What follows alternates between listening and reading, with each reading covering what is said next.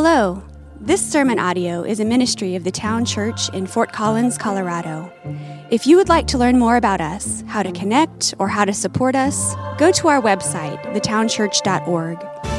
While listening to the Bible preached is a healthy part of our spiritual formation, it is not the whole picture. So if you aren't a part of a local church, we encourage you to prayerfully commit to a local body of believers where you live. We're glad you can join us, and we hope God uses the following sermon to reveal more of His glory to you. Good morning. Good morning. Hey, that was good. Right on the front row here. Liam, Corinne, that was awesome. Good job. Good morning. My name is Vince. I'm one of the elders here. I am often up here, but have not been for the last 3 weeks, so it's good to be back with you all. If we have not met, I would love to meet you, so find me. I'll find you. That sounds really weird if I find you. But anyway, I'd love to meet you. I want to explain, or at least begin by thanking those of you who were praying for me over the last weeks. As I mentioned at the beginning of July, so 4 weeks ago, I was going to be taking some time away to try to figure out what rest looked like, to try to figure out rest in general, rest physically, rest spiritually, emotionally.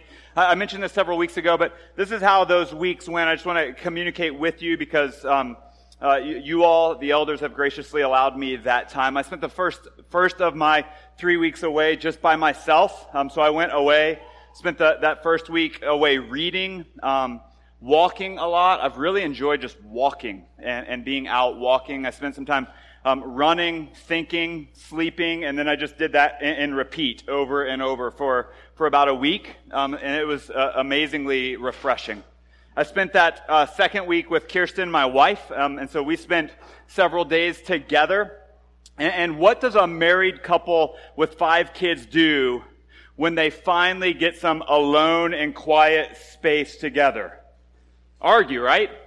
Argue. I don't know where your mind was going, but argue is what we do when we get together after time apart and then time together. It seems as if we save those up for the times that we're together, and then we just blah, right? Get it all out there. So that's what we did a couple times, but let me tell you this. The reason I say that is this.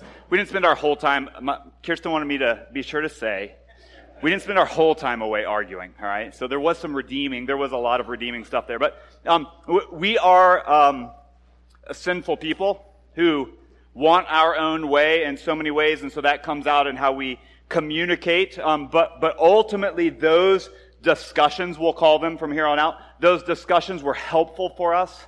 They were very healthy for us to get to a place, once the dust settled, to have some conversations to bring some clarity to where we have been over the last months and years, and to bring some clarity where we need to be going. And so our time was extremely fruitful, a gift from God. And then that last week, let me tell you this. This is a little bit of an aside, but in that week where we were together, we spent some time with our church planting network. Acts 29 is our church planting network that we're a part of. We spent 3 days there with them on a retreat, and I'm extremely encouraged and excited about what we're doing as a network that's planting churches that plant churches that plant churches, and we just duplicate that, multiply that out and out. And so there were, I think, 600 plus churches represented there. Together under one roof. It was exciting. So that's what we did. And then that third week together, it was just our family at home alone. So we hid away at our home. A great time being together. Significant responsibilities shoved to the side. We played games. We laughed together. We watched a couple movies together. We read together. We played hours and hours of Foursquare in the cul-de-sac, which came in handy at our church camping trip this last weekend because we dominated. Talk to Tyler, all right? And we used that time to just regroup as a family. We spent some time working together, which was really helpful too. My dad came over. We used to have these shrubs along the front of our house. He came over with his log chain and truck. The shrubs are no more. So we spent a lot of time working together, laughing together, putting into place some right practices as a family that we hope to see moving into the future is much needed. Now, I would be lying if I said to you that I came back all fixed up, right? Restored, ready to go, rested. I'm ready to go, but rested in ways that are going to push me into the next whatever I have here, right? Years and years. Big steps were made in that direction for sure, and I'm thankful. Some real clarifying moments were there. God worked in me, worked on me, significant ways, but there's still quite a bit of work that God needs to do in me and on me, and I need to be open to that. So I'm hopeful that God will continue to move me in the right direction, and I'd invite you to keep praying with me and for me as your pastor who desires to be here as long as God will allow. For years and years and years, I want to be the pastor at the Town Church in Fort Collins. That wasn't a request. I'm just saying I want to be here for a long time. So you can pray that God would help me to endure and to sustain me. All right, so that's what's been going on in my world the past 3 weeks, and I'd love to hear from you. So we'll just pass around to Mike and see what's going on. No, here's where we're going. I'm thankful for the elders who encouraged me, allowed me, and encouraged me to take that time. So I'm really grateful for Sergey and Eric to preach, and thankful for your patience as a church as I fumble along being your pastor. Okay, here's where we're going. The text for the day is long. Nearly 2 chapters. Acts 23 is what we're looking at, 23 through the end of 24. So grab your Bibles, turn to Acts 23. We're going to jump in there. Would you believe me if I said we only had 4 or 5 weeks left in the book of Acts? Believe me, because that's true, right? We have 4 or 5 weeks left. We'll finish up the book of Acts through the end of August. Into the first week, I think, of September. And then we'll regroup as a church right after Labor Day. We'll work through our vision and mission as a church. So if you're here thinking about plugging into a church or where we're headed as a church, want more information about that, come back we'll come back next week, but come back in the following weeks, and we're going to work through that together. Really some exciting stuff happening as a church, wanting to see what Jesus would help us do into the future. So we'll do that. And then the next book that we're going to walk through as a church after we finish Acts and after we finish our vision and mission series is the book of Job. So I'd encourage you to be reading that and rereading it. As a church, we go back and forth between, we want to see the whole counsel of God.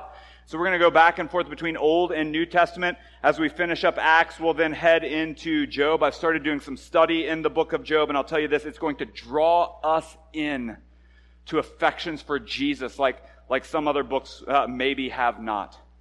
And so be reading that. We need that book as a church. All right? So we have about 4 or 5 weeks left in this book. And part of the reason we have 4 or 5 weeks left is because we're going to cover nearly 2 chapters today. So fasten your seatbelts and we're going to take off. Actually, you don't need to fasten them. You're stuck to your pew with sweat. So there you go. All right? Grab your Bibles to Acts 23.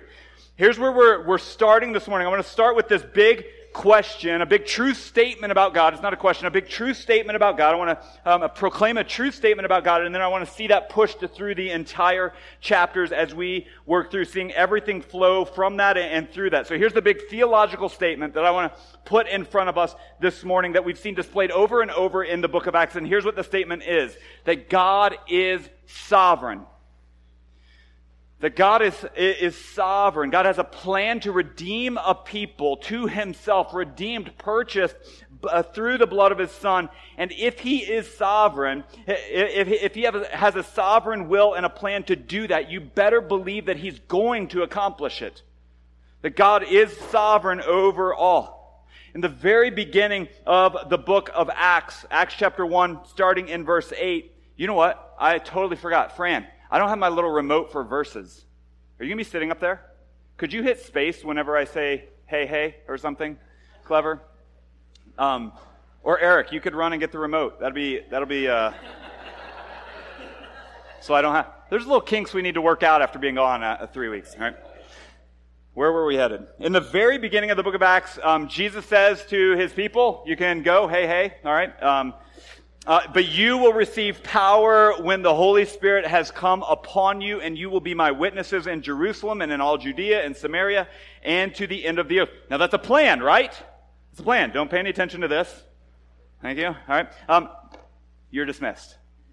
That's a plan I don't understand. Why in the world would God include us into the plan that he has to present the gospel to the ends of the earth? I have no idea why that's the case, but he is at work doing that, calling us to be a part of that, and the plan is being carried out in and through God's servant, Paul. We see this in the book of Acts. Do you remember all the way back to the Acts chapter 9, where right after Paul's conversion, God is speaking to Ananias about Paul, and he says what? He says to Ananias, he says, he is a chosen instrument of mine to carry my name before the Gentiles and kings and the children of Israel, for I will show him how much he must suffer for the sake of my name. So Paul is that chosen instrument. Paul's a tool in the hand of God in suffering to be used for the spread of the name of Jesus. That is God's plan. He has a plan and his will, and he is sovereign over all things. He will carry out that plan to make Jesus known. And we've seen that in Paul's life and in his mission. That very thing, haven't we? Where God is directing every step. He has a plan for Paul. What is on Paul's itinerary now as we make it up to Acts chapter 23? Do you remember? What's on his itinerary? Rome. That's where he is heading. He has a desire, a God-given desire to get back to Rome, and God has a plan to get him to Rome. And if we remember all the way back to Acts chapter 19, Paul was in Ephesus, but he wanted to move. He was in Ephesus, he wanted to move, and we see in verse 21, now after these events, is the author of Acts telling us, Luke telling us, now after these events, Paul resolved in the Spirit to pass through Macedonia and Achaia and go to Jerusalem, that's where he is now, saying, after I have been there, I must also see Rome. So the end destination is Rome, for that to be the springboard into possibly Spain and beyond. That's what the Spirit of the Lord is directing him to do, get to Rome. And then Eric touched on this last week, and what did the Lord Jesus himself tell Paul in Jerusalem? You remember what he says? It says, the Lord stood by him and said, take courage, for as you have testified to the facts about me in Jerusalem, where Paul is now, so you must testify also in Rome. In other words, God is saying, listen, Paul, my sovereign plan, it was that you would get to Jerusalem. You've done it. Good job. Now you're moving on to Rome. Let's go. So here's what we see this morning as we plow through 2 chapters. If God is sovereign, and he is, if God is sovereign and in his sovereignty has a plan for Paul, or for you or for me, to be witnesses of Jesus, then he's going to carry out that plan. He's going to carry out that plan. His plan will not be stopped. Did you understand that? That his plan's not going to be stopped. I think Paul understands that so very clearly. We see it in some of the other writings that he has in the New Testament. If God is sovereign, and he is, he will complete what he sets out to do, both in you and through you. So both in you and through you. In you, Paul says of the Christians of the Philippian church, he says, and I'm sure of this, that he who began a good work in you will bring it to completion at the day of Jesus Christ. God has a sovereign plan to work in the hearts and lives of those he has adopted to be his own. So Christian brother or sister, listen. God is not finished with you. He's still working in you. He's going to bring that to completion. The God who saved you will not let you go. He will continue to work in you to make you more like his son, Jesus. Paul was convinced that God would work through him too. So not just in him, but also through him. In a letter that he wrote to his good friend Timothy, he speaks about the suffering for the gospel of Jesus. He says that he's been appointed a preacher, he's been appointed an apostle, he's been appointed a teacher, and he suffers because of all of those things. And then he says in 2 Timothy chapter 1, he says this, but I am not ashamed, for I know whom I have believed, and I am convinced that he's able to guard until that day what has been entrusted to me. He's convinced. He's convinced. In other words, Paul's saying, I've been entrusted with the good news of Jesus to be spoken across the globe. I know Jesus. I believe in Jesus. I'm convinced he's guarding the truth of the gospel, and he's now working through me. He's working through me, even in this suffering that I'm enduring. Paul's convinced that God is sovereignly working in and through the lives of believers to carry out his perfect and sovereign plan, and we can take comfort in this.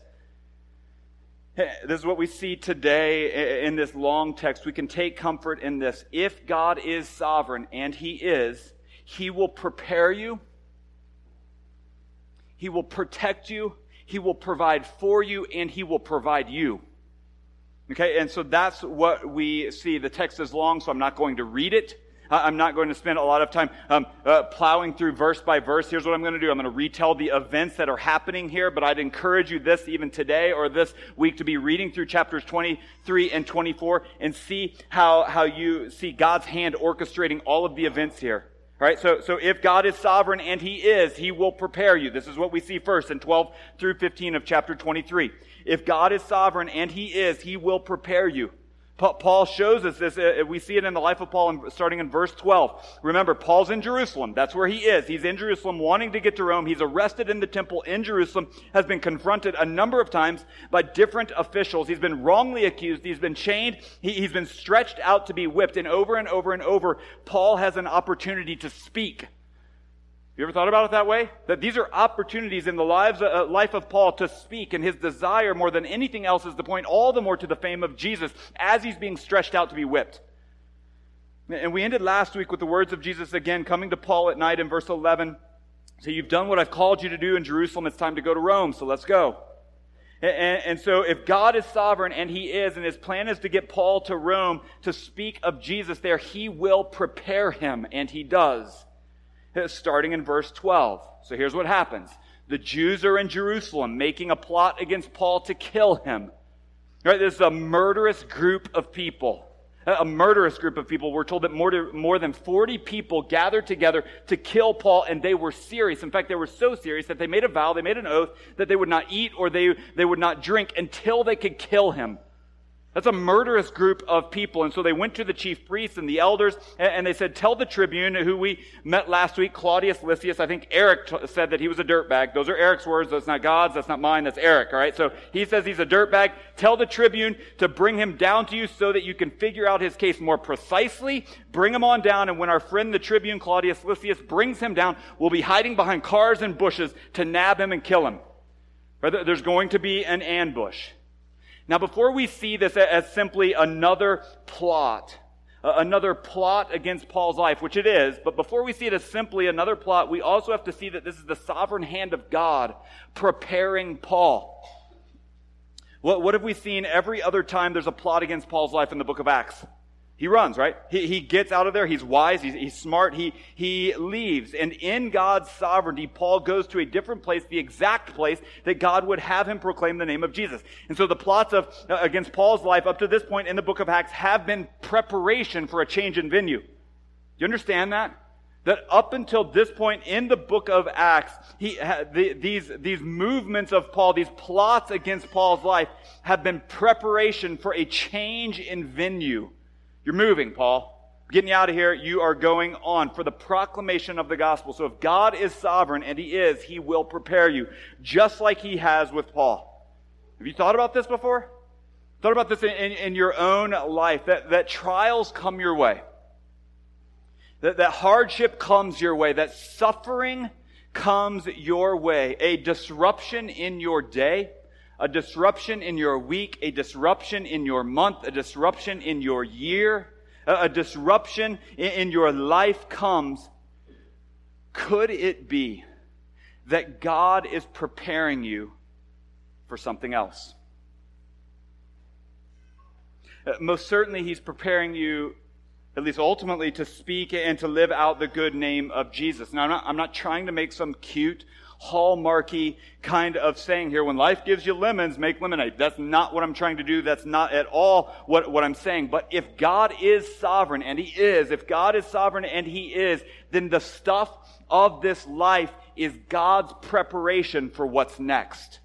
We got to remember that. We got to know that. We got to believe that the stuff of this life is preparation for what's next, and what's next, and what's next.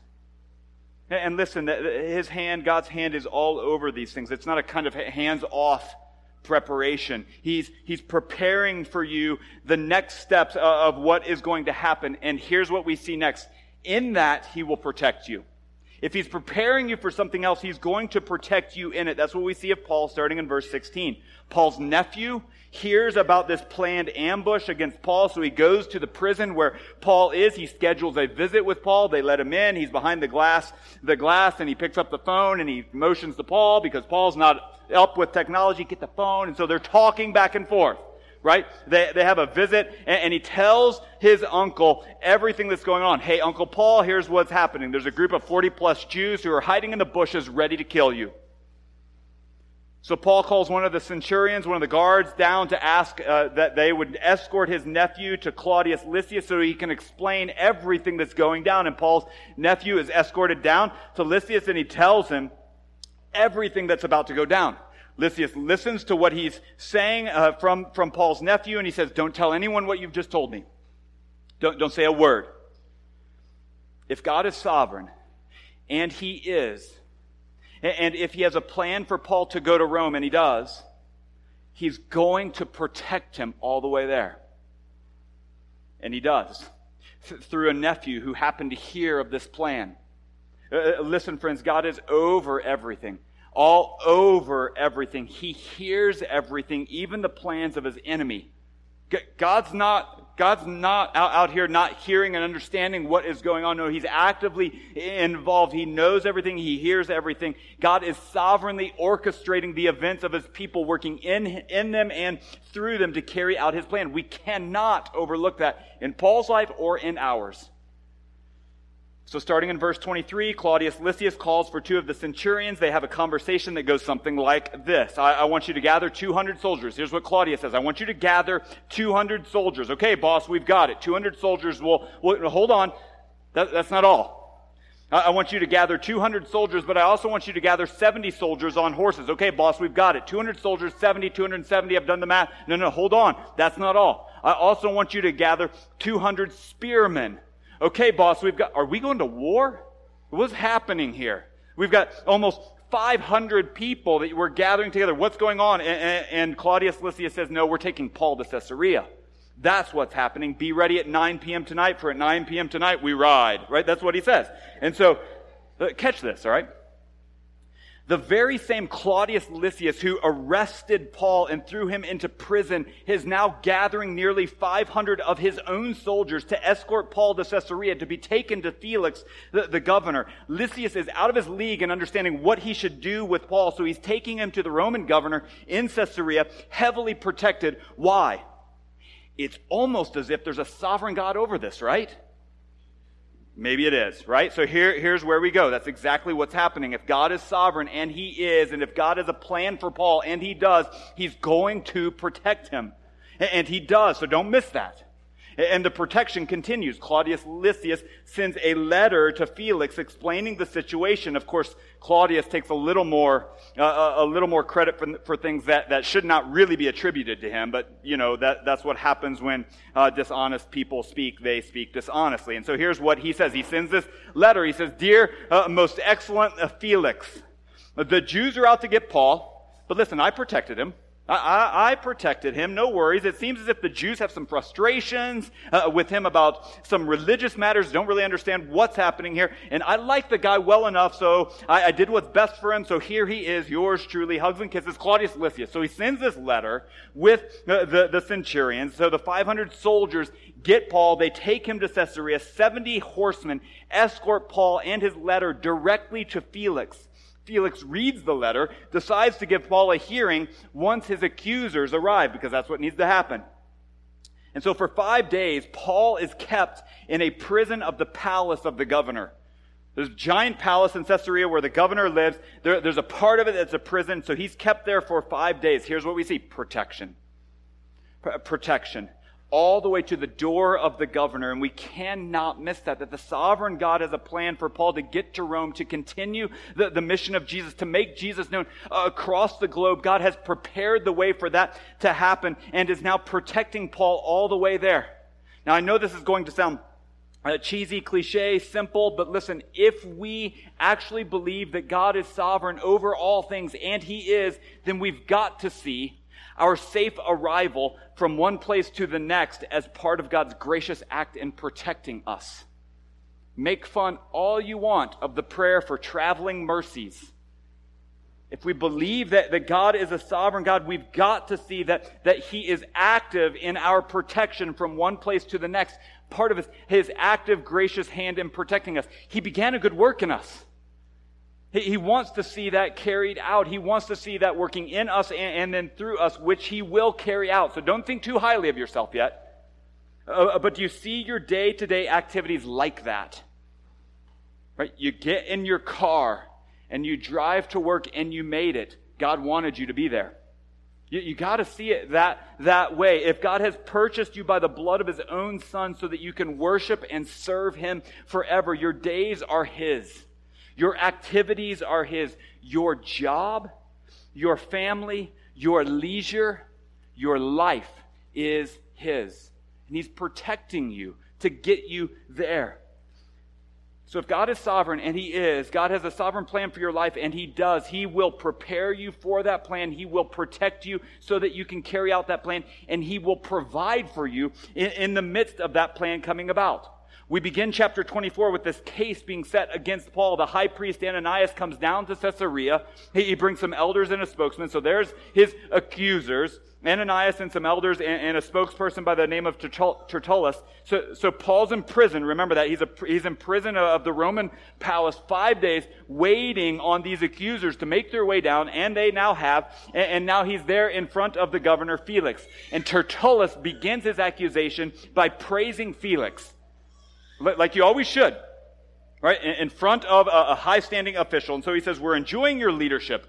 Oh, there's so much peace. There's so many reforms being made. We're so thankful for you, most excellent Felix, blah, blah, blah, right? So let me finish on with my speech. That's what he's getting at. Then Tertullus begins his accusation, and he says, the Paul that you have here, this Paul character is a plague.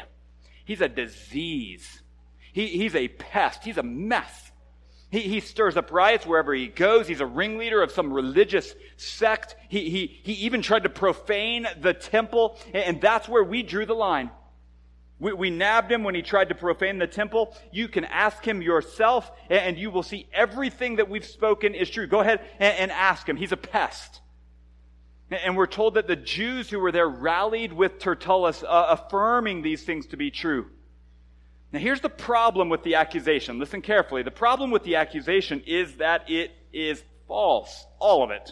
None of it is true. It's all lies. Paul is being set up. Remember, there's a mob of 40 plus people waiting to ambush Paul. Do you remember that? This is an aside, but this is the way my brain works. You can hang with me here. For at least 5 days, we don't know how much longer, but at least 5 days, there's a group of 40 plus people out there who are really hungry, right? Because Paul's not dead, right? And I just like to imagine that Luke didn't tell us this bit, but they're like, every person they see, they think it's Paul, and right, he becomes a steak, like, oh, there he is, right? And so they're just hungry, right? Emaciated, looking for food. I mean, Paul, right? That's what they're doing. Luke doesn't tell us that, but you can hang with me on that. Here's what's happening. Paul has people who are out to get him. God has protected him, brought him here, now 5 days in prison. He's being falsely accused. I want you to put yourself in his shoes. Falsely accused. None of these things are true. You got 40 people you know because your nephew just told you who are out to kill you. How would you respond? I don't know how you would respond, but I would respond in anger and defense right away. Right? Anger and defense right away to get out of that mess. These things aren't true, and I'm not about to go down because of these false accusations. No way am I doing that. But what do we see? If God has a sovereign plan, if God is sovereign, and he is, and if God has a sovereign plan for Paul to carry out, and he does, then he is going to provide for Paul, and he does. He provides Paul with patience and humility to respond. A gracious, humble response to these people. He provides Paul with patience and humility to respond, and the conclusion of his response is what? To make much of Jesus. I want us to read, starting in verse 10 of chapter 24. Here's Paul's response. I want you to hear it. I want you to see if there's any sort of selfish defense at all as we read through. 24, starting in verse 10. When the governor had nodded to him to speak, Paul replied. Here's his reply. Knowing that for many years you have been a judge over this nation, I cheerfully make my defense. You can verify that it is not more than 12 days since I went up to worship in Jerusalem, and they did not find me disputing with anyone or stirring up a crowd, either in the temple or in the synagogues or in the city. Neither can they prove to you what they now bring up against me. But I confess to you that according to the way, the Christian group, the Christian way, the way of Jesus, according to the way which they call a sect, I worship the God of our fathers, believing everything laid down by the law and written in the prophets, having a hope in God, which these men themselves accept, and there will be a resurrection of both the just and the unjust. So I always take pains to have a clear conscience toward both God and men. Now, after several years, I came to bring alms to my nation and to present offerings. While I was doing this, they found me purified in the temple, without any crowd or tumult. But some Jews from Asia, they ought to be here before you to make an accusation, should they have anything against me. Or else, let these men themselves say what wrongdoing they found when I stood before the council, other than this one thing, that I cried out while standing among them. It is with respect to the resurrection of the dead that I am on trial before you this day. So you see what Paul's done here? He's calmly, he's very systematically, he's respectfully, he's legally defending himself against the false accusations. It's true, I was in Jerusalem. I was worshiping God, but I wasn't stirring up riots. I was in Jerusalem bringing money to those in need. It was sent along with the other churches. But when I was in the temple, I was there in an appropriate way. I was well-dressed. I was purified. I was well-behaved. I've not been a ringleader of any rogue kind of sect that you think I am. In fact, I worship the same God as these men. He just carefully and clearly, respectfully defends what he's there for. And we've got to believe that those words are provided to him by God.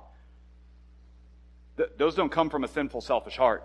Those have got to be coming from God. But what is of most importance throughout his defense? Did you catch it? He brings it up twice. Eric nailed it last week. The resurrection of Jesus, right? In the midst of the false accusations against him, Paul's hope is the resurrection of Jesus. He says, you can accuse me of all kinds of things falsely, but one thing is for sure. The very reason I'm here, and the one thing I can't deny, is that there is hope in the resurrection of Jesus. We've got to understand that Paul's response, even in him responding, is provision from God. Jesus himself tells us that kind of provision will happen, right? Again, if God is sovereign, and he is, he has a plan for his people, and he does, he will provide words when we need them. In Luke 21, Jesus tells us what will happen. Paul had to be convinced of this. He had to be convinced of this very thing. And here's what Jesus says. Then, Luke 21, starting in verse 10, then Jesus said to them, nation will rise against nation, kingdom against kingdom. There will be great earthquakes, and in various places, famines and pestilences, and there will be terrors and great signs from heaven. But before all this, they will lay their hands on you and persecute you, delivering you up to the synagogues and prisons, and you will be brought before kings and governors for my name's sake. This will be your opportunity to bear witness. Settle it, therefore, in your minds, not to meditate beforehand how to answer. You know how that goes, right? Little argument with someone, you're beginning to formulate ideas in your head of how to respond. He says, do not meditate beforehand how to answer, for I will give you a mouth of wisdom, which none of your adversaries will be able to withstand or contradict.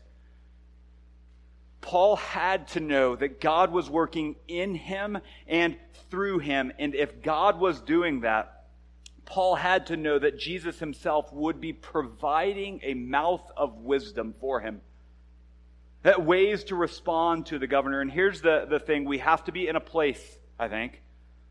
I think we have to be in a place where we absolutely understand and know and believe deeply that God is sovereignly working all these things out. Before we move into a place of speaking, we have to believe that God is sovereignly working all of these things out. We cannot go into situations like these questioning God's sovereignty. Right? We cannot go in questioning the all-powerful sovereign hand of God. Why? Because if we go into situations like this, questioning whether or not God's sovereign and he's working things out, we're going to go in going to bat for ourselves, right? we will absolutely defend, we will absolutely self-promote, we will absolutely get to a place of self-preservation if we don't believe in the sovereignty of God.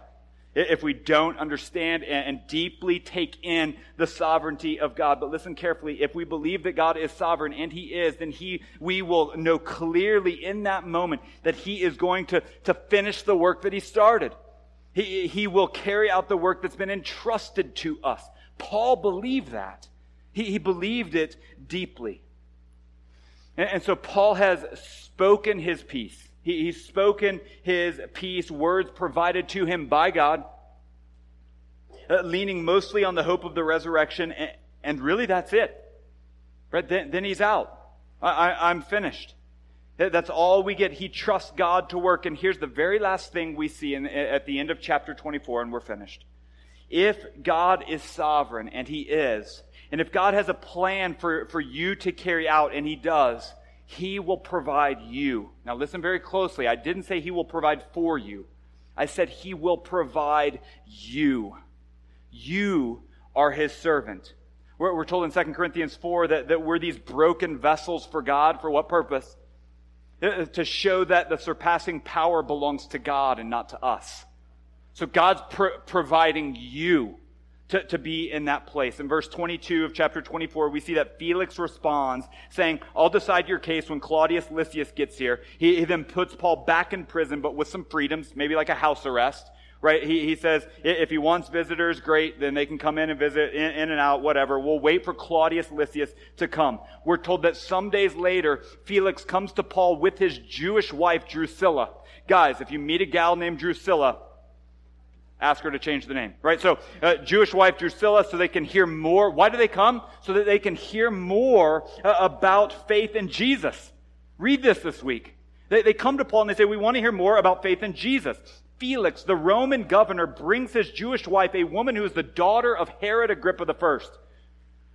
Felix and Drusilla go to Paul to hear more about faith in Jesus. God is sovereignly working in and through Paul, providing Paul for that situation as a mouthpiece for the truth of the gospel to two dignitaries in Caesarea. Do you understand that? This is a hand of God all over this. God has so orchestrated the events of Paul's itinerary that he now has an opportunity to speak about Jesus to two very influential people. That's of God. And so listen, this is where it comes into us. I think we can be challenged that we are in places, the places that we are in, by the sovereign hand of God. Don't overlook that.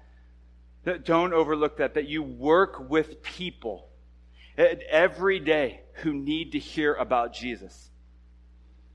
That you live around people, that you live with people, maybe you live near people who need to hear about Jesus.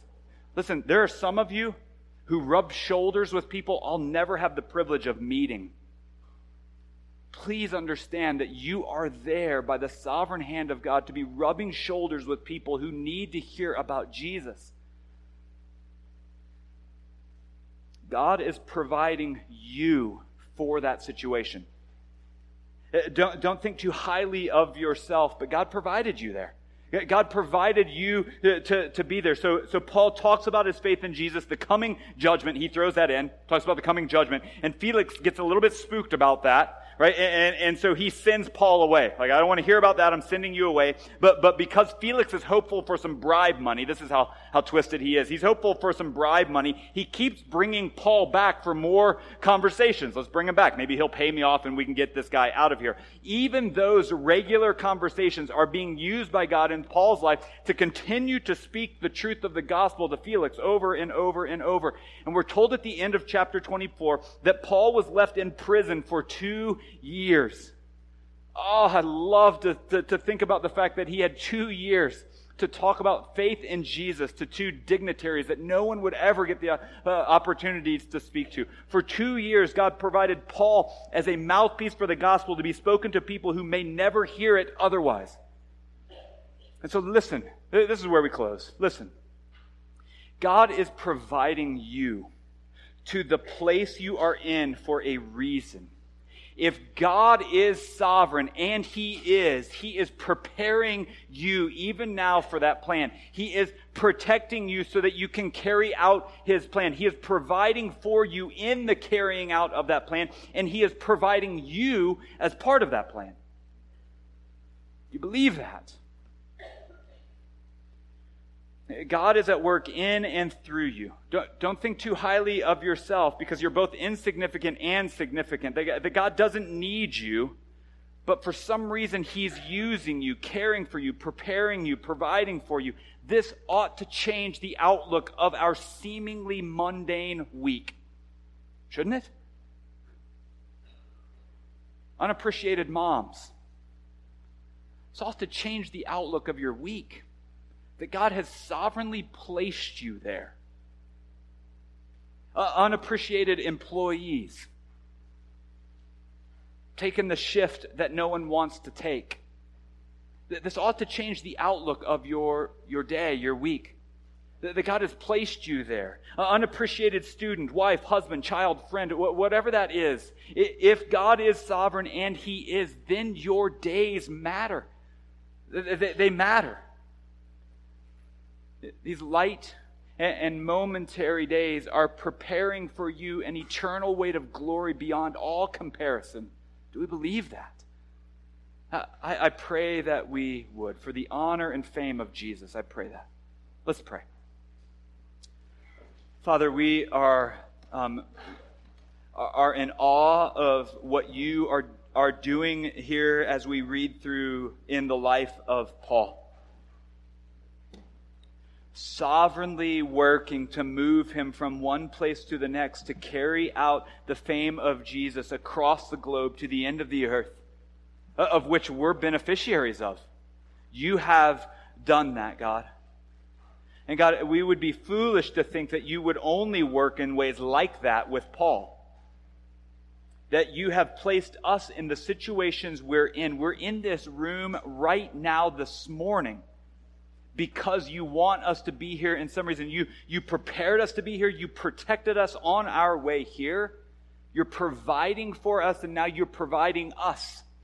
And so I pray that we would understand that and believe it, and that it would change and affect our daily activities.